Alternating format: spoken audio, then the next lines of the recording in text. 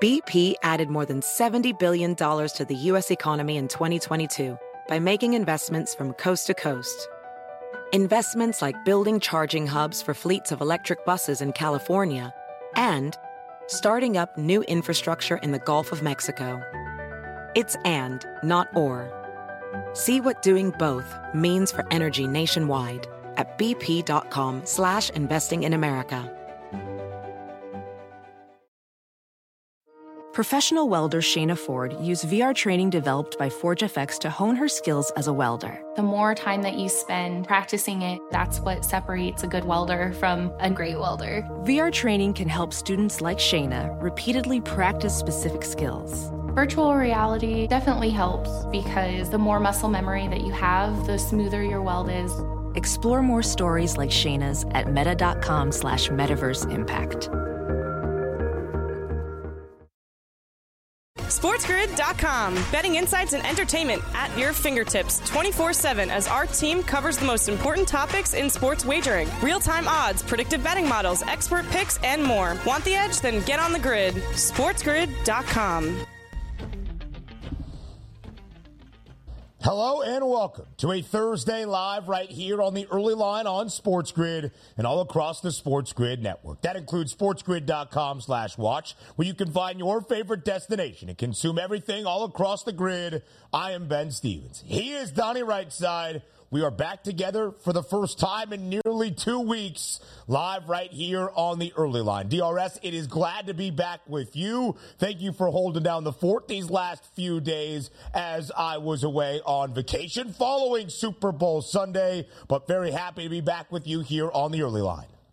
And away we go on a big-time Thursday here. Zinno was in for us. Obviously, we had Davis Maddock. We had a great time on the show. But we were waiting. I said, man, when is the last time Ben actually hosted the early line? And then you come back just looking all spiffy at this point. It's like the first day of school for you today, man. I love it. I mean, listen, a couple of guys in suit jackets talking about sports. That is our charge. That is our mission here. Of course, we were together in Las Vegas live on the FanDuel Sportsbook set for pro football today. It's been a minute since we were here on the early line. And, Donnie, we start with somber and devastating news out of Kansas City. On a day that started with celebration, it ended with tragedy. A shooting at the Super Bowl parade for the Kansas City Chiefs in KC. It has left one person dead, 21 others shot and wounded. That is the latest report that we have as of this moment. 3 suspects have been detained and are in custody by the Kansas City Police Department. The Chiefs also releasing a statement yesterday evening, Donnie, stating that every member of their staff, all coaches, all players were safe and accounted for. But a day that was supposed to be only celebration ends in heartbreak in Kansas City. Yeah, just a tough scene all the way around. It really caught me off guard because yesterday, as I was doing Moneyline on the NFL Network, they showed the parade the entire day. So you're seeing Patrick Mahomes and, Kelsey up there and Andy Reid having a great time. And I actually, after the show ended, went out and I checked my social media feed. It's like, prayers to Kansas City. I'm like, what does that even mean? So just going back and checking it out, it's amazing on like some of the biggest days that your city can have, a completely joyous celebration. Somebody soulless has to come in and try to steal that for God knows what reason. Just a shame all the way around in Kansas City. So certainly a lot of people there certainly need your thoughts and prayers at this point right now. And that's what we're doing for Kansas City. Absolutely. And we give all of our respect and pride to those first responders in Kansas City that quickly responded on the scene. As of this moment, one person has passed, 21 others shot and wounded. It is the sad and unique reality of America that the pinnacle of American sports, a Super Bowl championship and Super Bowl 58 for the Chiefs, will now always be marred by a tragedy at the end of it. It will always be linked to a Super Bowl championship. And that is a stark reality the city of Kansas City now has to face. 9 children are being treated right now in KC. 9 children shot and wounded yesterday at a Super Bowl parade to celebrate their Super Bowl winning Kansas City Chiefs. It seems at times that when we go through this cycle once again, thoughts and prayers, a call to action, that lawmakers fail to act. Even when kids are wounded, we do nothing to protect them. It feels hopeless. maybe at some point we will be spurned to actually make a change. Now to the rest of the headlines around the world of sports. Around the association we go. A nightcap in San Francisco between the Golden State Warriors and the LA Clippers. The Dubs entered last night, Donnie, winning 5 consecutive games. It seemed as though it was going to be 6 in a row with a double-digit lead in the fourth and final quarter. The Clippers respond for a victory last night. 131-25, the final score. LA victorious over Golden State. The Clips win outright as a 3.5-point road underdog. And yesterday my best bet on the show here, Ben, actually was the Golden State Warriors at -3. I said they're in a pretty good spot. No Kawhi Leonard's going to play tonight. I like the way Golden State is playing. You have that, coming up this weekend, All-Star weekend. Maybe the Clippers are a little bit, one last road trip, but we're really looking forward to that break here. And I go last night, and I'm scrolling through late, because you know me, I don't like to see the final score at that point. Every update from the Golden State website here on Twitter was saying, 3-point shot made, 3-point shot made. I said, this is the greatest win I've ever had, only to find out they lost outright. How did Steph drop 9 triples last night and score 41 points, and the Golden State Warriors blow a double-digit fourth quarter lead? I'm done with it. Very different, DRS, from that 5-game win streak for the Warriors in which they covered in all 5 games. The total went under 131-25, a total of 238 skies over last night. As we keep moving around the association, a 50-point victory for the NBA's best team, the Boston Celtics. Last night at home, 136-86 over the Brooklyn Nets. The C's now just the 3rd team in NBA history with multiple 50-point wins in a single season. The Celtics slammed the Indiana Pacers way back in early November, winning by 51. A 50-point win for Boston last night over Brooklyn. But, hey, how can you blame the Nets, right? It was a back-to-back. It was a tough situation. Whoa, hold on. Both of these teams actually won a back-to-back. Why? Because they played each other in Brooklyn and they get slapped by 50 points the next night after only losing by 8 the night before. That's a crazy win for the Celtics, man. They do cover, as you would expect, winning by 50 as an 11.5-point favorite. Boston, the best team in the NBA by a pretty good margin. The only team that has 40 wins. The T-Wolves second best with 38, and Boston has 43. Unbeatable at home, 26-3 straight up this season. Now, an interesting incident yesterday in Phoenix between the Pistons and the Suns. Isaiah Stewart was arrested by the Phoenix Police Department for a scuffle that involved Drew Eubanks of Phoenix yesterday in pregame. Before the game even began, the 2 players, Donnie, involved in an altercation in the tunnels as they were entering the parking lots to the stadium. Isaiah Stewart actually hit Drew Eubanks, leading to his arrest. It's an interesting movement here because most of the time in the sporting realm, police don't, or law enforcement, I should say, never get involved in this. But this one didn't take place on the basketball court, and rightfully so. I don't care what it is disagreement you have. You can't just go up and assault somebody here. So actually looks like we are going to see charges. Maybe gets dropped, but come on now. You can't be doing this before an NBA game. Be a professional. The Phoenix police releasing a statement yesterday. Stewart was arrested for assault and issued a citation and released. The investigation remains active. Now to college basketball. Top 15 tilt last night on the Plains in Auburn. And oh boy, those Tigers win by 40. 101-61 over South Carolina, snapping a 7-game win streak for the Gamecocks. It was a line that stood out to me, Donnie. 11.5-point number in favor of Auburn, and there was a good reason they were a double-digit favorite. There was a couple questionable lines last night, but if you're just reading those lines, that was a stone-cold Auburn line. A 21-3 team getting 11.5 points. Sign me up. Yeah, they got dropped right on their head there. Auburn's a good basketball team.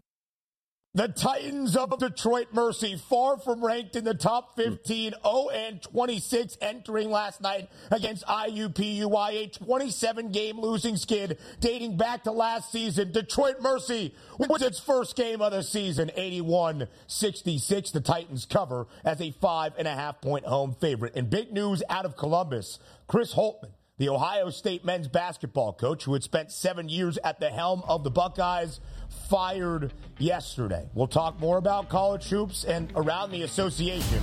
We go up next.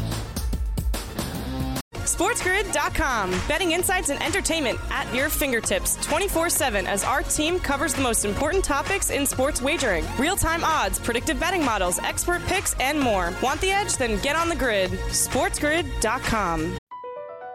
BP added more than $70 billion to the U.S. economy in 2022.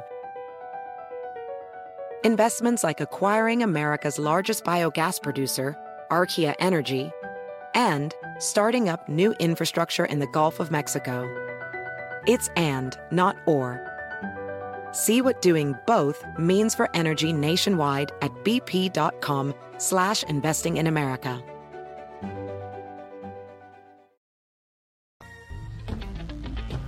Around the association we go, just a few more days until the NBA All-Star break in Indianapolis this weekend. A big night out in the Western Conference. The Golden State Warriors entering the All-Star break playing their best basketball. Winners of 5 straight games. Last night in San Francisco, trying to make it 6 straight against the LA Clippers, and it seemed as though the Dubs would get their 6th consecutive dub and do just exactly that. Booked as a 3.5-point home favorite. No Kawhi Leonard on the other side for the LA Clippers, but the Clips respond. Down double digits early in the fourth quarter. They come all the way back to steal one in San Francisco, 130-125. Los Angeles, Donnie winning outright as a 3.5-point underdog.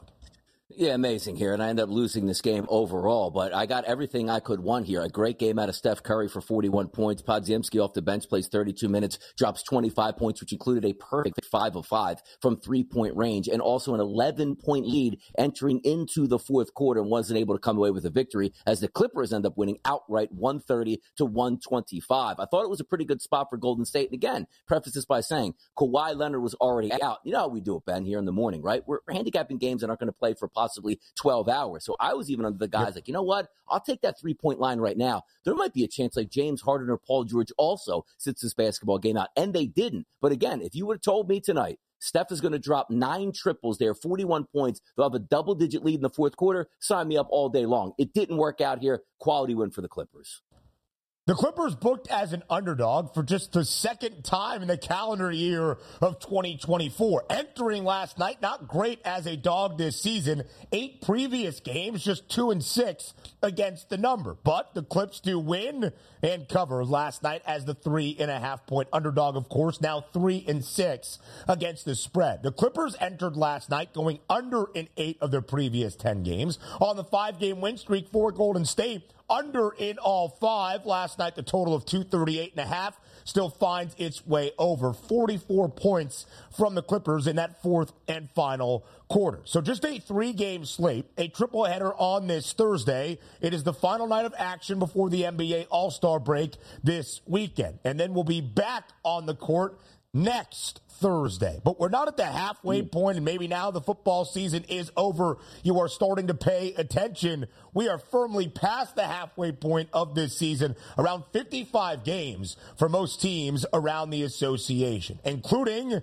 the defending NBA champions, the Denver Nuggets, at home last night, hosting the Sacramento Kings. The Kings a 5.5-point underdog, and they win outright. 102-98 in Mile High. What a night it was for De'Aaron Fox. His Sacramento team, Donnie, down by 1.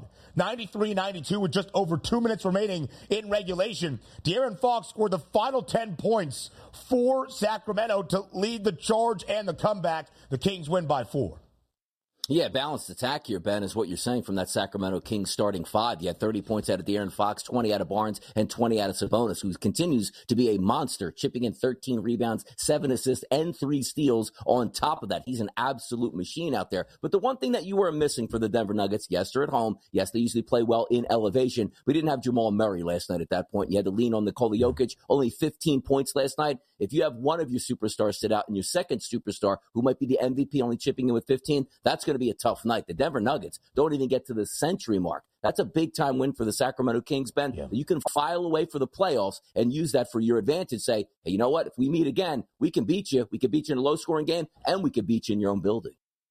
Only the 5th loss at home this season for the Denver Nuggets, now 12-3-1 against the spread. Again, Denver booked as a 5.5-point home favorite last night against Sacramento. So the Nugs here at the All-Star break, 36-19, 4th best mark in the Western Conference, a game behind the Clippers, who are 36-17. Both LA and Denver looking up in the standings, not the odds board, as we'll show you in just a little bit, at the Minnesota Timberwolves, best record in the Western Conference, 38-16. 2016, trailed only by a game by the Oklahoma City Thunder, 37-17. Now to the Eastern Conference. The Philadelphia 76ers without Joel Embiid, well, it's been a struggle. The Sixers now have lost 9 of their last 12 games. Even last night, booked as a short-handed home favorite against a short-handed road team in Miami. No Jimmy Butler out there for the Heat. No issue for Miami. They win outright as a 2.5-point dog on the road in Philly, 109-104. I was surprised by that one. Last time we saw the Philadelphia 76ers knocking off one of the hottest teams in the NBA, the Cleveland Cavaliers. So, again, the Sixers are going to be struggling, no doubt about it, without Joel Embiid, as any team would without their MVP center in the lineup. But I thought this was a great spot, and I understand that the Miami Heat played incredibly well against the Milwaukee Bucks, coming away with a victory. But this was a back-to-back and a road back-to-back, meaning they go to Milwaukee and play that game, then go to the Philadelphia 76ers, who were rested here at home. I thought it was a good spot for the Sixers, but that's that Heat culture showing up once again, injured in the lineup. It doesn't matter. The Heat walk away with a big victory, now improved to 30-25 on the season. Game high 30 points out of Tyrese Maxey, the newly acquired Buddy Hield, a double-double, 22 points, 10 dimes last night for the 76ers. But on the other side, 3 players in the starting lineup for Miami scored 20 or more points. Duncan Robinson, 5 triples, 23 apiece for Bam Adebayo and Tyler Hero. Miami is now covered in 5 straight games. Their last 3 all booked as an underdog, under in 15 of their last 18 as well. That is Miami Heat basketball. The return of Pascal Siakam to the Great White North last night in the 6th, the Pacers against the Raptors. And it comes with a victory for Pascal and his Pacers, 127-125. A 2.5-point closing number, though, in favor of Indiana on the road. So the Raptors do get that slight cover. I think 43 is Pascal's former number for the Toronto Raptors. What a welcome back it was. Total goes over 246.5. Pascal Siakam in his return to the 6, a team-high 23 points for the Pacers. Yeah, good second half for the Pacers on the road, as they were down 4 after the first quarter and then 6 at the half here. So a nice quality win overall. But we knew we would get tempo last night, hence the 127-125 final score. But sometimes, Ben, it just comes down to, the law of averages. One team's going to drop 17 triples in a game. The other's going to drop 6. You're probably going to lose that ball game. Toronto did last night. Good win for the Pacers, 31-25 on the season. And the Raptors really looking for those ping pong balls at this point. Yeah, the Raptors are in a rebuild, as we know, trading away Pascal Siakam, OG Anunoby. A big win, though, for Indiana. They will enter the All-Star break. They'll host everybody in Indianapolis over the weekend in that 6th spot in the Eastern Conference. A matchup last night between one of the hottest teams in the NBA that's now on a little bit of a skid and the best cover team in all of the association. The Orlando Magic at home against the New York Knicks win by 18, 111-100 over New York. The Magic cover as a 3.5-point home favorite. Now 36-19 against the number this year. 10-3 against the spread as a home favorite. Orlando, the best cover team in the NBA. New York, who is the hottest team to start off the calendar year 2024, has now dropped 4 straight games. Yeah, there's too many minutes being played by backups for the New York Knicks, and it was amazing that they were holding on and winning basketball games before we went out to Las Vegas. Say, man, maybe it is the Knicks year at this point, but that's certainly catching up to them now. And also, the Orlando Magic were on a back-to-back, but a home back-to-back with no travel. I liked the Magic yesterday to cover that number, and they did fairly easily, 118-100. The New York Knicks, who had won 9 straight games, the hottest team in the NBA, have now dropped 4 straight, and after the 9-game win streak, have lost 5 of their last 6. Just something to pay attention to. And as we know, in the 9-game win streak, 8 of the 9 games stayed under for the New York Knicks. Now that they've dropped 5 of their last 6, 3 of those games over. Again, it is the dichotomy of New York Knicks basketball under Tom Thibodeau. So here's where the Eastern Conference stands at the moment. Orlando 5 games above 500, 30-25 in the 8th spot. The New York Knicks on the climb into the 4th spot in the Eastern Conference. 11 games above 500, 33-22. But everybody out east trailing the Boston Celtics. Again, the best record in the NBA for Boston, 43-12, the only team that's even won 40 games so far this season, and a 6-game cushion for the top spot out east. The MVP race in the NBA next. SportsGrid.com. Betting insights and entertainment at your fingertips 24/7 as our team covers the most important topics in sports wagering. Real-time odds, predictive betting models, expert picks, and more. Want the edge? Then get on the grid. SportsGrid.com.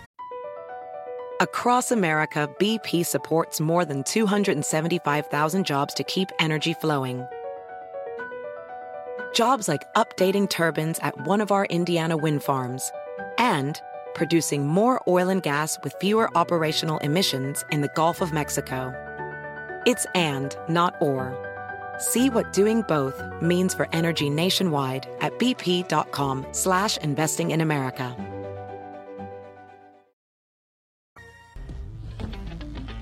A triple header of action in the association on this Thursday evening around the NBA. It is the final night of games before All-Star Weekend this weekend in Indianapolis. Tonight, the final night of NBA games, a week off. Next Thursday, we pick up action around the association again. So we're not at the midway point of this NBA season. Most teams around the association, 54, 55, 56, 57 of their 82 regular season games this season, Donnie. But it does give us a time to pause, reset, and look at where the landscape of the NBA stands, including in the MVP race. Now, the Philadelphia 76ers on a slide without the reigning MVP, Joel Embiid, who now has missed 20 games this season for Philadelphia, officially disqualifying him from any postseason awards or honors. That would be all NBA teams, and of course in the MVP race as well. You can only miss 17 games to hit that 65-game minimum out of the 82 in a regular season to qualify for MVP consideration. And it's kind of a shame, Donnie. He's going to miss more even after the All-Star break with that left knee injury as well, because the numbers and the efficiency that JoJo was putting up this season for Philadelphia, unlike anything we really have ever seen in the history of the NBA.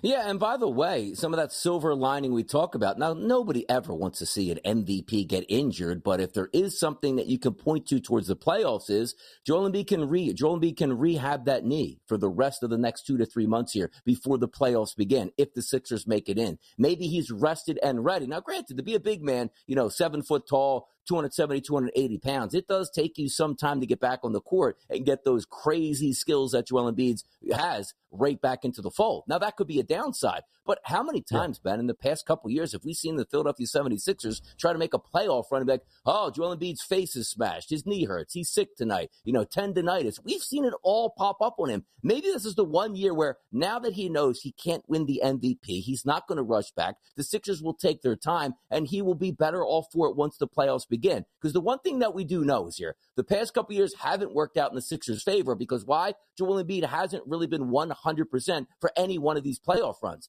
There's a chance that he possibly could be 100% for this playoff run, and I'm willing to let it stand here. You just need to pile a couple victories up. The one they let away last night, you're supposed to beat the Miami Heat in that spot here. Hopefully that doesn't come back to bite them, but from my point of view, it actually might be a good thing that Joel Embiid can't win the MVP, because he's not going to rush back then.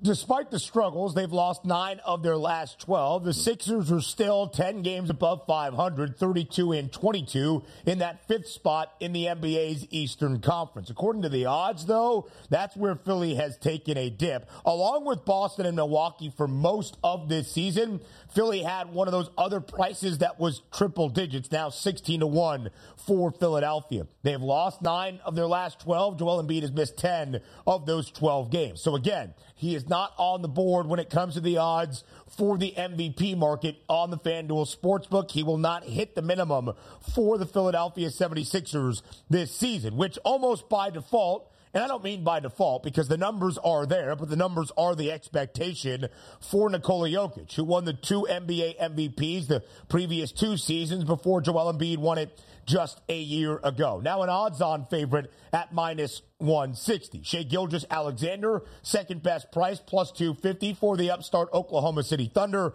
And Giannis Antetokounmpo, third best price at 7-1. Those are the top 3, Donnie. All 3 numbers with 3 digits in them to win the NBA's MVP award this season. But Nikola Jokic, the odds-on favorite, in minus money, a minus 160 number now as Denver heads into the All-Star break.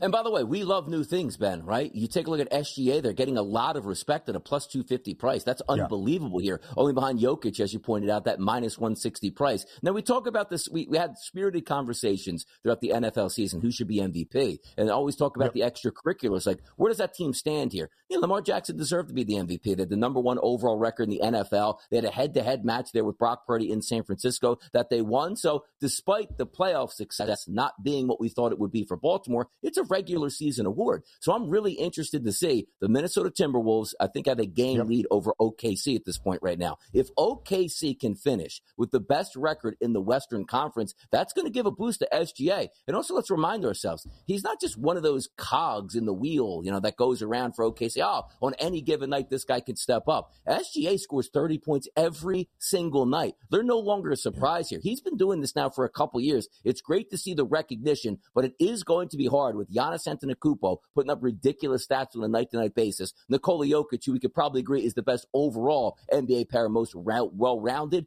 NBA player. But I love SGA. Let's see if that team can take down that number one seed, because that'll give them a real boost in the MVP race. Two boosts for SGA. One being that Oklahoma City, 37-17, as Donnie alluded to, just a game behind Minnesota for that best record in the Western Conference. If the Thunder claim the number one seed entering the Western Conference postseason, a huge boost for Shai Gilgeous-Alexander. However, unlike a quarterback in the NFL, wins and losses not necessarily as closely associated with an individual player, even the most important individual player for any NBA team. Second thing is Nikola Jokic winning the NBA MVP award for a third time in the last 4 years. Will there be voter fatigue for a guy that is not doing anything more outstanding than what he has already done? And I understand that's a difficult bar to clear. When you are doing things that no other basketball player on planet Earth can accomplish and doing it once again, it's like we hold you to a higher standard, or at least we are expected to see those outcomes on a nightly basis. Because when you look at the numbers for Nikola Jokic this season, averaging better than 26 points per game, but that trails his two NBA MVP seasons in 2021-22 and 2020 and 21. He is averaging less rebounds than he did 2 years ago, slightly more rebounds than he did 3 years ago when he won the NBA MVP award, 12 rebounds per game here, and on pace in terms of the assists that he is averaging per game in those NBA seasons as well, slightly an uptick. But you compare it to last year, they're virtually the same numbers when he didn't win the NBA MVP award and it went to Joel Embiid. I think the idea of voter fatigue, given that Nikola Jokic is doing exactly what we expect him to do, and it's the highest bar that you could possibly set around the association, but given that he's pretty much on pace with the numbers we have already seen, win him an MVP award, I guess you look at the argument one of two ways. Well, if those numbers won him the most valuable player award, why wouldn't these be enough to qualify him for the same honor? But also the glass half empty approach, if we've already seen him do it with numbers that are slightly a little bit worse right now, and by decimal points, I would argue, then are we just going to give him the NBA MVP award even though he wasn't the best player there this year? It just was a matter of injuries and the minimum that you needed to hit. Yeah, and we're still, look, we're, again, not all the way through the season, let's just say 3 quarters or in somewhere in that range. Injuries are still going to happen the rest of the way out, so we'll have to placate that. But also, if you're taking a look, who's actually chasing him down? And I always preface this by saying the FanDuel Sportsbook doesn't actually vote on who gets to be the MVP. Right. It's just where the betting markets are pushing through. So I think it's always, good to point that out, because it's not Giannis Antetokounmpo. It's not Luka Doncic behind him saying, okay, minus 160, plus 100, plus 130. Whoa, 3 superstars with big names who can go off, and they will attract those voters here. It is interesting that OKC is not a big market, and SGA, yes, basketball guys know him, but maybe the general public not all that familiar with his game as if they would be for Jokic and Antetokounmpo and Doncic at this point. It's going to be interesting to see how that's treated, because on a night-to-night basis, he has been spectacular, but maybe not getting the attention that we always look at Luka Doncic here and Nikola Jokic. I'm interested to see where this actually winds up, because I would love to see it tighten up. But you're right, voter fatigue is a real thing. If you have 2 guys neck and neck, voters, the human element comes into it and goes, you know what? We gave it to Jokic a couple times. When is SGA ever going to be here again? He's more than qualified to the number 1 seed in the West. Let's go ahead and give it to him. That could happen. Right now, Shai Gilgeous-Alexander as well, Donnie, has scored 30 or more points in 38 of the 53 games he has played this year for Oklahoma City. 37 and 17, the overall record. So Shea has missed only one game. Availability is a component now of the NBA MVP conversation because SGA has been out there in all but one game for a team that has the second best record in the Western Conference. He is going to factor in to the conversation. Nikola Jokic, one of the best things about his resume, 55 games for Denver, 36 and 19 the overall record for the Nugs. Nikola Jokic has played in 53 of the 55. Does it surprise you at all, though, Donnie? Because, again, in the NFL, different category, different set of evaluation, wins and losses tied to the quarterback award that is the MVP. But for the Boston Celtics right now, who have far and away the best record in the NBA, 43 and 12, Jason Tatum, based on the numbers he has put up this year, is 10,000 plus 10,000, 1,000-1 to win the NBA MVP award, or 100-1, excuse me, as I try to get my numbers correct. Nobody really for Boston with the best record around the NBA is really a true factor in the MVP race in the association. And it's a shame for Tatum because equally he should be involved in the MVP conversation. He's a really good basketball player. But I think when we take a look at the MVP markets, like if you take away Tatum from the Boston Celtics, they're probably still a quality team. If you take away Jokic from the Denver Nuggets, it doesn't work. You take away Joel Embiid from the Philadelphia 76ers, it doesn't work. A young team like OKC, who needs that guy scoring 30 points in SGA, you take him away, where would they wind up? And certainly Luka Doncic at a 13-1 price, the same thing if you take him away from the Mavericks. It's one of those where you talk about like the coaches in the NFL, Ben. It's like, no, hold on. They have a really good football team, so we can't give them coach of the year because that's not fair. It's wild how sometimes we break things down. It's just the way it is. Yeah, it is. And Donnie said it. We are not voting on this award. The odds makers aren't setting the prices just because they will decide who wins the award. It's NBA media around the association. Back to the Super Bowl one final time next. SportsGrid.com. Betting insights and entertainment at your fingertips 24/7 as our team covers the most important topics in sports wagering. Real-time odds, predictive betting models, expert picks, and more. Want the edge? Then get on the grid. SportsGrid.com. Across America, BP supports more than 275,000 jobs to keep energy flowing. Jobs like building grid-scale solar energy in Ohio and producing gas with fewer operational emissions in Texas. It's and, not or. See what doing both means for energy nationwide at bp.com/investing in America. Cruising through hour number one right here on the Early Line, a Thursday morning edition. The boys are back in the house here at Sunny Right Side. It's Ben Stevens, but there is a lot of fallout from Super Bowl 58. Now, the fun part about that is sure, we're going to move on to the offseason. The draft is coming up, free agency, OTAs, training camp, and another NFL season. That's a ways away, but we still like to take a look at that Super Bowl 58 ramifications of how we're going to play this out in the future. Is Kansas City going to have a three-peat? Can Kansas City even make it to 3 straight Super Bowls, Ben, who we've never seen in NFL history? But if we take a look at that game on Sunday and get your ideas from that 25-22 overtime victory for the Kansas City Chiefs to get a second Super Bowl in a row here, give me some of the general thoughts on this game before we break it down from your vantage point.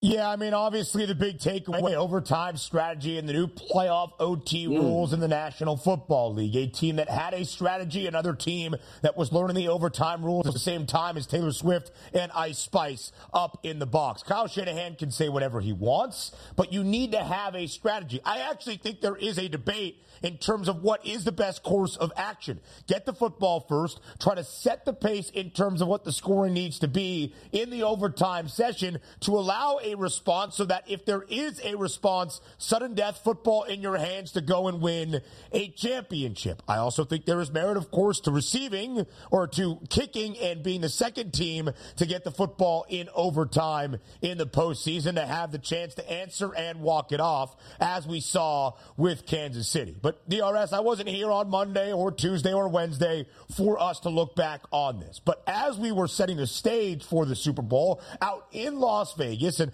as we have discussed all season long around this specific Chiefs team on the football field, very different than what we had seen in the previous 2 Super Bowl championships, in the runs to AFC championship games in all 6 seasons with Patrick Mahomes as the starting quarterback. That was offense-led. That was Mahomes. That was Kelsey. That was Tyreek Hill at a time. That was the Chiefs team that we had come to expect. This team, even throughout the AFC postseason, in my estimation, highlighted in the AFC title game against the Baltimore Ravens, was led by defense. And that was the story for the first 3.5 quarters. It looked like a Big Ten West football game. It looked like Iowa and Nebraska on Black Friday. But ultimately, as it really started to intensify late in the fourth quarter and, of course, into overtime, Donnie, as you said all along, it is hard to bet against Patrick Mahomes, and if the football is going to be in Mahomes' hands with his team on the brink of winning a Super Bowl championship once again, how could you look the other way? And ultimately, Patrick Mahomes proves time and again he is the best player in the National Football League, and he wins his 3rd Lombardi Trophy. Yeah, exactly. And, just to set you up on this one, like after the AFC championship game, that Monday, I basically went on a crusade through every show I did saying, don't handicap the game. Just don't do it. It doesn't matter if there's 8th graders out there with Patrick Mahomes in the Super Bowl. They're going to win. Why? Because Patrick Mahomes is going to be your quarterback. They didn't even start out great, but also when you have one of the best players of all time down, and when I talk about that, a double-digit lead, you have to continue to hit the gas pedal. San Francisco wasn't able to do that. But we saw early in the third quarter, Patrick Mahomes had a terrible interception where San Francisco took over the football roughly around midfield. You go down with a 7-point lead, punch that in and make it 2 touchdowns here. You got them on the ropes exactly where you want them. But Steve Spagnuolo's defense rose to the occasion and forced a punt. Didn't even hurt them at all when that turnover took place at midfield. That could have been a big turning point. But let me ask you this question too, because playing it out in real time, while we were in the studio, obviously, when we're doing a live show, you can't have on, Jim Nantz and Tony Romo. So I was watching on the side monitor in there while we were going live with Gabe, Joe, and also and Scotty Farrell in the studio. We were questioning the motives of why would you take the football here? But it actually looks like we're going to get that finally, we're never going to make this mistake again. And it was a big mistake by Kyle Shanahan, because here's how it's going to play out. Kyle Shanahan, after the game, Ben, goes, you know what? We were playing for the 3rd possession. And I got upset with that because it never made it to a 3rd possession. So how stupid can you be as a head coach to play for a 3rd possession and you might not get there? But it looks to me the way you should be playing this from here on out, and Andy Reid and the Chiefs actually said this. Yeah, we were going to kick off. So therefore, if San Francisco drives down and scores a touchdown, we got 4 downs to drive down and get a touchdown. You're never getting the 3rd possession, Ben. Why? You're going to go for the 2-point conversion and end it right there, because then it turns into true sudden death and you're behind the vantage point at that point here. So I think for future Super Bowls, we actually saw the blueprint, Ben, and I don't think we're ever going to have an issue with that again. I agree as well. And it's not just Super Bowls, of course. It's any playoff game that would get to that extra session where now that debate and discussion would certainly trend to kicking the ball off and getting it second if you win the coin toss in the playoffs. Regular season, you always receive, you try to score a touchdown, and the game point blank right then and there. And again, Donnie, Kyle Shanahan can say whatever he would like.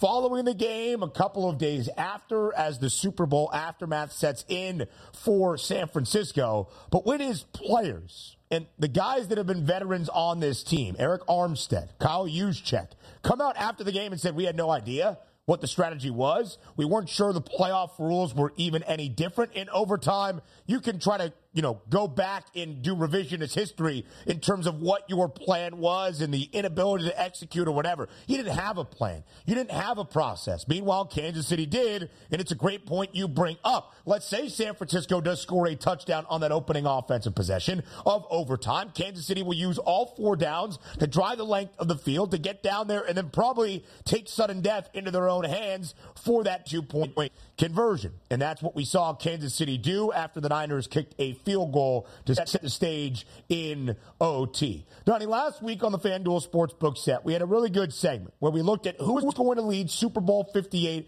in the 3 main categories: passing yards, rushing yards, receiving yards. If you look back on what ended up playing out in Super Bowl 58, the guy that had the highest passing yards prop, Patrick Mahomes at 262.5, led Super Bowl 58 in passing yards. Of course, he finished with 333, nearly 400 total yards of offense just from Patrick Mahomes himself. Leading rusher for Kansas City, 66 on the ground. His rushing yards prop was 25.5 for Super Bowl 58, a number he has been over now in all 4 Super Bowl appearances as KC's starter. The guy that had the highest rushing yards prop of the game, 90 and a hook, the number for Christian McCaffrey, he goes under, finishing with 80, but still the game's leading rusher. The guy that had the highest receiving yards prop, that was Travis Kelce at 70 and a hook. 9 grabs, 10 targets, 93 yards. Kelce stepping up in the most significant spots once again for Kansas City. He was the game's leading receiver in terms of yardage. It is funny that things can go chalk, and in that Triple Crown play we discussed on the FanDuel Sportsbook set in Las Vegas, the biggest stars in each component rose to that occasion. And again, when you look at Patrick Mahomes, his 3rd Lombardi Trophy already, his 3rd Super Bowl ring, his 3rd Super Bowl MVP. Of course, he entered the game at a plus 150 number, the best number to win Super Bowl 58's MVP award. The career resume is ridiculous, and the guy is still only 28 years old. There was a time, Donnie, I think it was after the divisional round, where Buffalo was bounced by Kansas City, and then we talked about Jim Harbaugh and the coaching carousel and what was going to happen in Los Angeles, and you made this point. You would so much rather be a head coach, a player, a team, a quarterback in the NFC than the AFC at this point, because Mahomes is under 30, Josh Allen is 28 years old, Lamar Jackson is under 30, Joe Burrow is under 30. If Justin Herbert becomes anything, he is well under 30. Same with Tua Tagovailoa, so on and so forth. The AFC South with C.J. Stroud and Trevor Lawrence. The AFC is absolutely stacked, and it seems as though it will remain that way for the next decade at bare minimum at this point. Yeah, and that's also when you're taking those jobs as a head coach, right? Jim Harbaugh goes from Michigan out to the West Coast, and he has a very good team, and they go, whoa. At least for the next 5 years, you're going to have Andy Reid and Mahomes in their absolute prime here. So good luck with that. And maybe that's written on your tombstone. Like, hey, I tried, but it was just Reid and Mahomes, and we couldn't get by him. So let's go over this question with Patrick Mahomes and where it sits here, because that graphic is quite interesting for a guy that's not even into his 30s yet. Let's just say for Patrick Mahomes, he has 10 more years up to 38 to be in his prime. Now, I'm not going to say Andy Reid is going to be there the entire way, but let's double those statistics. 6-time Super Bowl champion, 6-time Super Bowl MVP, if that turns out here. I mean, you're in that conversation, but sometimes we do use the terms prisoner of the moment. I love Patrick Mahomes. He just might be the most talented quarterback we've ever seen, and he's only 28 years. But the conversation coming in with Tom Brady, is it a conversation? I don't think so yet. 10 Super Bowls, 7 wins for Brady. And sometimes we forget so much because you only see what you're saying now. Wow, every time Patrick Mahomes comes on my screen, he's absolutely devastating. But yet from 2000 to, let's just say, 2015, Tom Brady had ice water in his veins every single week and left me astounded. Like, only Brady could absolutely do that. So that trajectory to being the best all time, some people are saying Mahomes is the best of all time already. What's your point of view on that, Ben? No, he is not the best of all time already. What he can do at the quarterback position is something we have never really seen in National Football League history. But I take it from the guy himself, Patrick Mahomes, who was asked about the GOAT comparison with Tom Brady, said it's always going to be hard for me. This is a quote for Patrick Mahomes. It is always going to be hard for me to give myself the edge, as we actually faced off in Super Bowl 55. And the Bucs blew out Mahomes and the Chiefs, and he was sacked 5 times and threw 2 interceptions, and Tom Brady's Buccaneers gave Tom his 7th Super Bowl championship. Unlike LeBron James versus Michael Jordan, those two guys never took an NBA floor at the same time.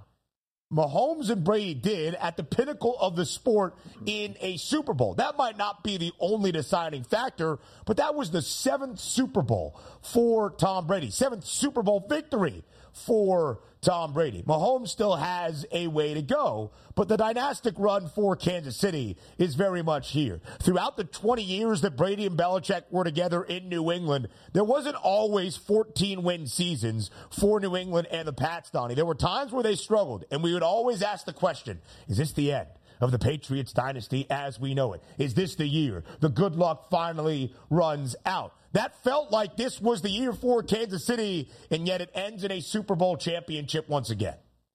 You're right about that. And that's maybe the tough pill to swallow for the rest of the AFC, because if you can knock off the Chiefs, and let's just say that very first road game in Buffalo, the Buffalo Bills win by a field goal, move on and take on the Ravens. Who cares who wins the next game, because we're focused on the Kansas City Chiefs. Oh, look at that. Patrick Mahomes, yep, we were right. Just get him outside of Arrowhead. He can't win those football games. That's the way to do it. Just keep him away. And they went out with maybe the least talented offensive team that Patrick Mahomes has had. They went out and beat the Buffalo Bills. They went out and beat the AFC front runners there, the Baltimore Ravens, then went into the Super Bowl against what everybody thought was the best overall team, Ben, in the NFL, and beat them as well. It just feels like a missed opportunity for the AFC, because I tweeted out after that game, all right, now let's wait for a number one wide receiver to show up next year for the Kansas City Chiefs. Good luck stopping them, Ben. And, Donnie, you made the point, right? You said it there. We said it all week in Las Vegas. Don't even try to handicap this game. And it sounds like, okay, what is this guy saying? He's paid to be a handicapper. He is paid to look into the numbers. As long as you have Patrick Mahomes, that is the difference. There are numbers associated with that as well. Now, 13 times, booked as an underdog in his career. He has won outright in 10 of those 13 games, and his Kansas City team is 11-1-1 against the spread. Something we didn't really get to, and we'll talk about later for San Francisco. They made a change in their coaching staff yesterday, firing defensive coordinator Steve Wilks after only one season. And for most of the year, the 49ers had one of the best defensive units in all of the National Football League. More on the early line coming your way next. SportsGrid.com. Betting insights and entertainment at your fingertips 24/7 as our team covers the most important topics in sports wagering. Real-time odds, predictive betting models, expert picks, and more. Want the edge? Then get on the grid. SportsGrid.com. BP added more than $70 billion to the U.S. economy in 2022. Investments like acquiring America's largest biogas producer, Archaea Energy, and starting up new infrastructure in the Gulf of Mexico. It's and, not or. See what doing both means for energy nationwide at bp.com/investing in America.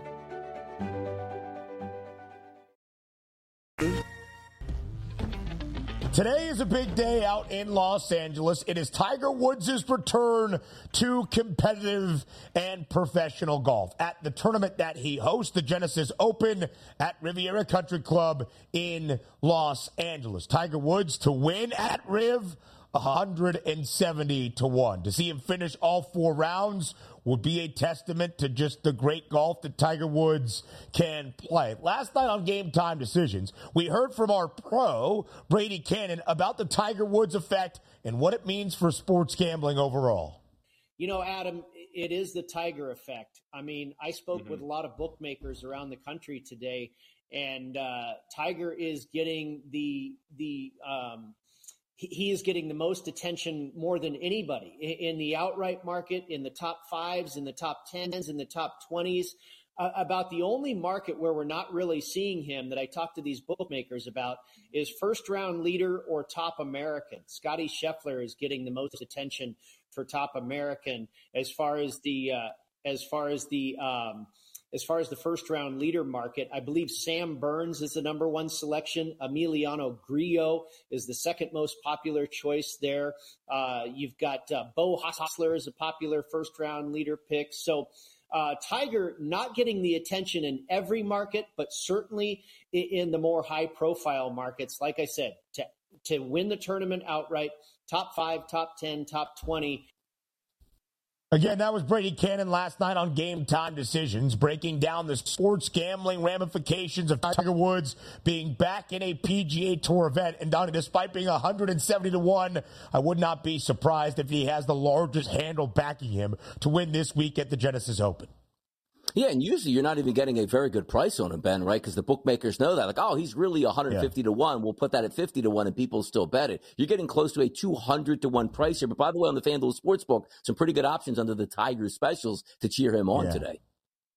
The Big Cat back on the prowl. 12:25 p.m. Eastern Time out in Los Angeles at the Genesis Open Riviera Country Club. Hour 2 of the early line starts in less than a minute. Across America, BP supports more than 275,000 jobs to keep energy flowing. Jobs like building grid-scale solar energy in Ohio and producing gas with fewer operational emissions in Texas. It's and, not or. See what doing both means for energy nationwide at bp.com/investing in America.